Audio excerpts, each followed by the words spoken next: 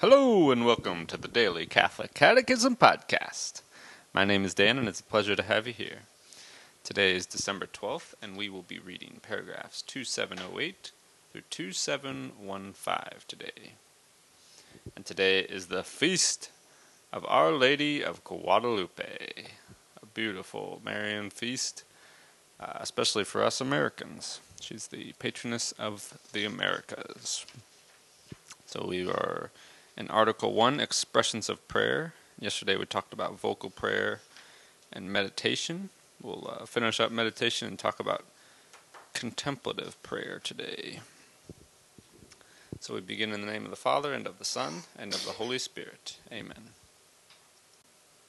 Meditation engages thought, imagination, emotion, and desire. This mobilization of faculties is necessary in order to deepen our convictions of faith, prompt the conversion of our heart, and strengthen our will to follow Christ. Christian prayer tries above all to meditate on the mysteries of Christ, as in Lectio Divina, or the Rosary. This form of prayerful reflection is of great value, but Christian prayer should go further, to the knowledge of the love of the Lord Jesus, to union with Him. Roman numeral 3, Contemplative Prayer. What is contemplative prayer?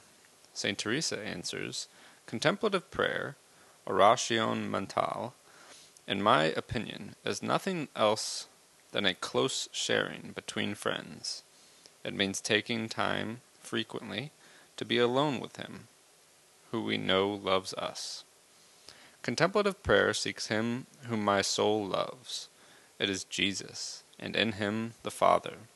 We seek Him because to desire Him is always the beginning of love, and we seek Him in that pure faith which causes us to be born of Him and to live in Him.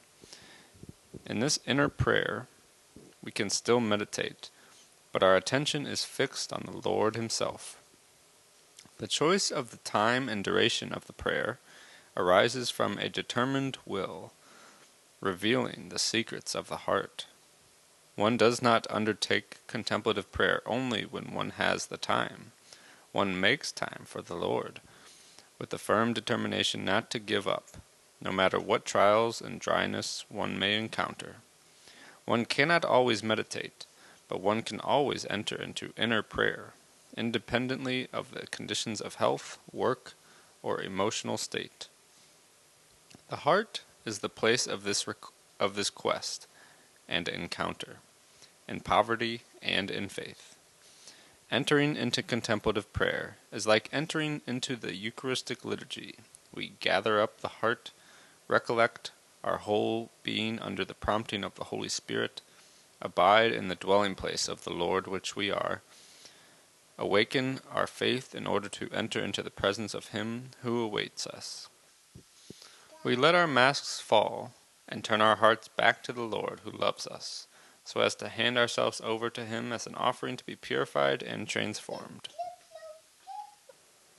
Contemplative prayer is the prayer of the child of God, of the forgiven sinner who agrees to welcome the love by which he is loved, and who wants to respond to it by loving even more. But he knows that the love he is returning is poured out by the Spirit in his heart, for everything is grace from God. Contemplative prayer is the poor and humble surrender to the loving will of the Father, in even deeper union with His beloved Son. Contemplative prayer is the simplest expression of the mystery of prayer. It is a gift, a grace. It can be accepted only in humility and poverty. Contemplative prayer is a covenant relationship established by God within our hearts. Contemplative prayer is a communion in which the Holy Trinity conforms man, the image of God, to His likeness. Contemplative prayer is also the preeminently intense time of prayer.